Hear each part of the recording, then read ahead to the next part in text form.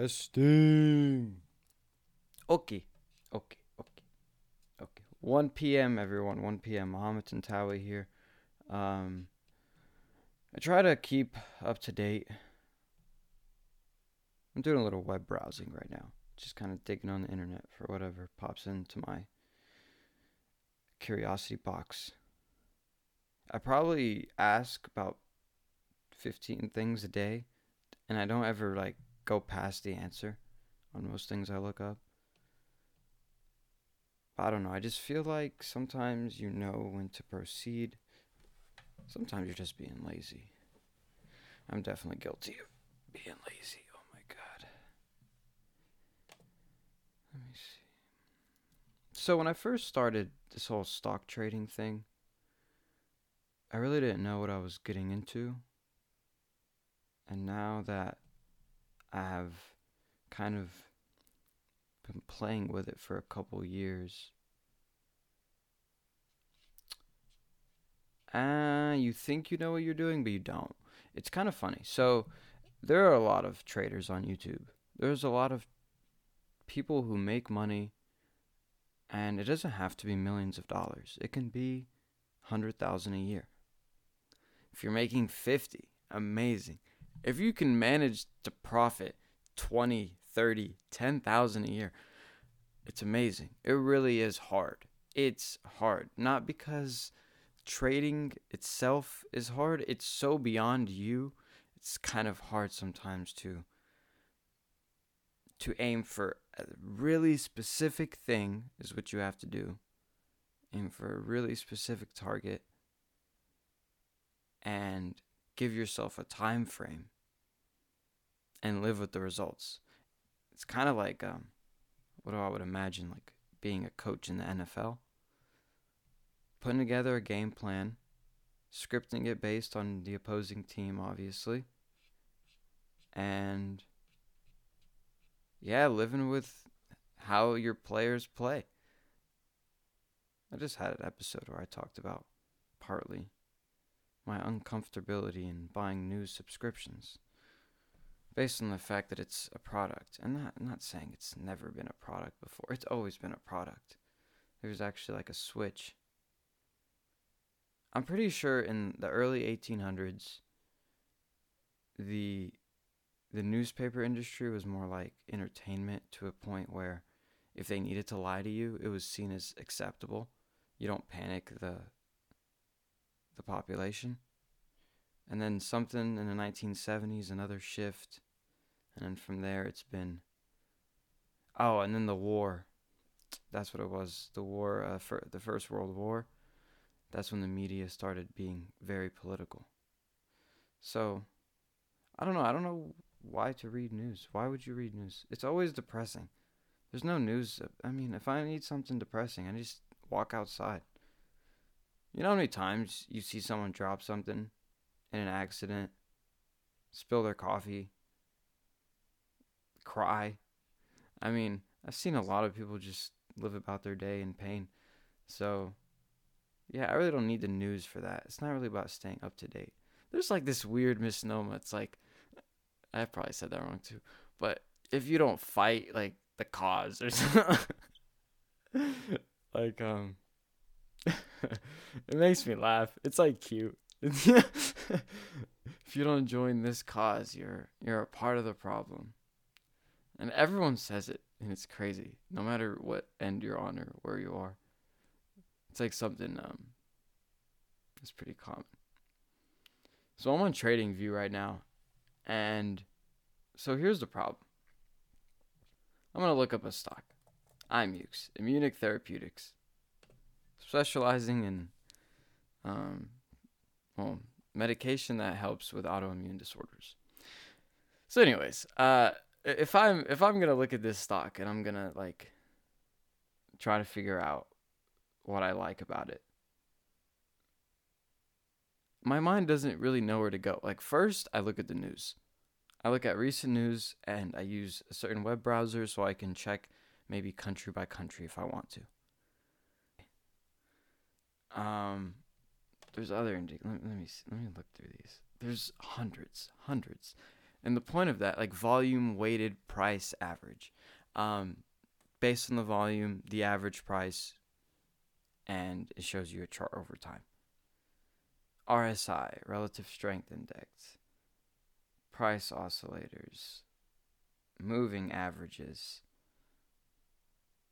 shit, divergence indicators, everything that can lead you astray, but that can help you. It's kind of crazy and confusing. What I've found to be pretty true for the most part, there's nothing absolute about this is a crapshoot. This is called I want to entertain myself with worldly affairs but make money doing it and have no boss or overhead or something. Um but the watch list, having about 10 stocks, 10 cryptos, whatever, barring any market change influence shenanigans, foolery, you usually can get an idea of how it's moving, how much it usually moves, what is like a good day for it, a bad day. You don't have to like check your charts and hope you remember every date on the dips so you know. I mean, you can remember the last dip it had, and you can say, all right, I'm watching this because it's near the last dip, and if it goes below that point, then maybe I want to check that out. I want to go see if I maybe should buy more, sell more. Basically, your best shot is to not try to guess prices, but understand how your stock is moving. It's really hard to find any consistent form of prediction. I do know that real-time buyer and seller data, you can just see price activity pre-market, and depending on how you're trading, it can help you. Primarily like trying to avoid the statement of putting all your eggs in one basket. Man, I got so many eggs in so many baskets. You know what I like? I am so like beyond diversified. Like I really am. That I can say for certain. And I do it because I'm while it'd be cool to be rich tomorrow, and next year would be great, and 2 years from now would be amazing, and three would be ideal. I feel it's way more necessary to shoot for a 10 to 15 year goal. That's where I feel like real money can be accumulated. Yeah, you can make a lot of money in a year, but that's a little luck, little chance, a little initiative, blended in, cooked, salt, black pepper, God knows. You know what I mean? Like you just you don't know. You don't know. So this is the best way I've found, because over a 10 to 15 year period, diversifying your portfolio so much and holding no matter what. The only thing you do is add. And don't do margins. Do not do margins. Do not borrow from your brokerage to invest. I have personally stabbed myself in the foot doing that. It sucks. I will say it can make you money. It has made me money, but it is damn risky. And when things aren't going good for your stock, you're paying interest on something you're not making money on, so you're losing even more money. Not good. But if you feel like, you can dupe it. Dupe. There's a high-strung chance that you can guess the stock of next week. But there's even a lower-strung stretch that you can guess what's going to be big in 10 to 15 years. I really do think so. Pay attention to the world around you and make your guesses. Trust your experience. Trust your surroundings. If you see factories of some sort, you see businesses popping up, a certain fast food chain, try to find out who funds the buildings. If you can find the firm on a brokerage account, I would say that's really good. because you know more than you think you do. And there is this thing they say that it's like 1%. 1% of day traders make money. But thing isn't always about making money. Know where the money's going. It's not that you become a financial expert. Like I'm pretty unknowledgeable, I would say. I don't know at all enough. Not enough, like barely, like at all enough. I'm like below the enough line. And but I will say I have watched and learned a lot about how money moves, where it's moving, how converged all the money supply is in people's pockets, whatever the right way of saying that is, and different sources of money from different types of banks to differences between index and mutual funds, and even understanding that like a price earnings release and just say company beats expectations, it might go down. You wouldn't think that, but it happens all the time. And sometimes it's because the anticipation of the earnings builds it so high and it just fires on down. I didn't know what yield curves were. I didn't really understand inflation rates. I never looked at unemployment charts.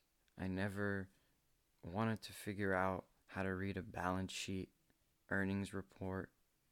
I had never sought out that information before. And now it's moved me into other things I'm trying to harness skills. This is very like Robert Greene-esque. Knowing what it is that Silicon Valley, for example, unless I breach that bubble and commit to that, my best chance is to know what they're creating and to be a Simon Cowell, to be a judge, to be able to say this is good, this is bad. I wouldn't use this platform, I'd use this. Brand association is how I've determined about 80% of the products that I own now. So I would suggest doing that with your companies, with your assets. Would you use it? Even if you can't afford it, would you use it? Even if you don't have access to it, does it seem cool? Does it seem like something, if you had an extra arm and a leg and maybe an extra week every month, you would look into? So, hoopla on the 1%. Hoopla on that. That's garbage. Because learning is great.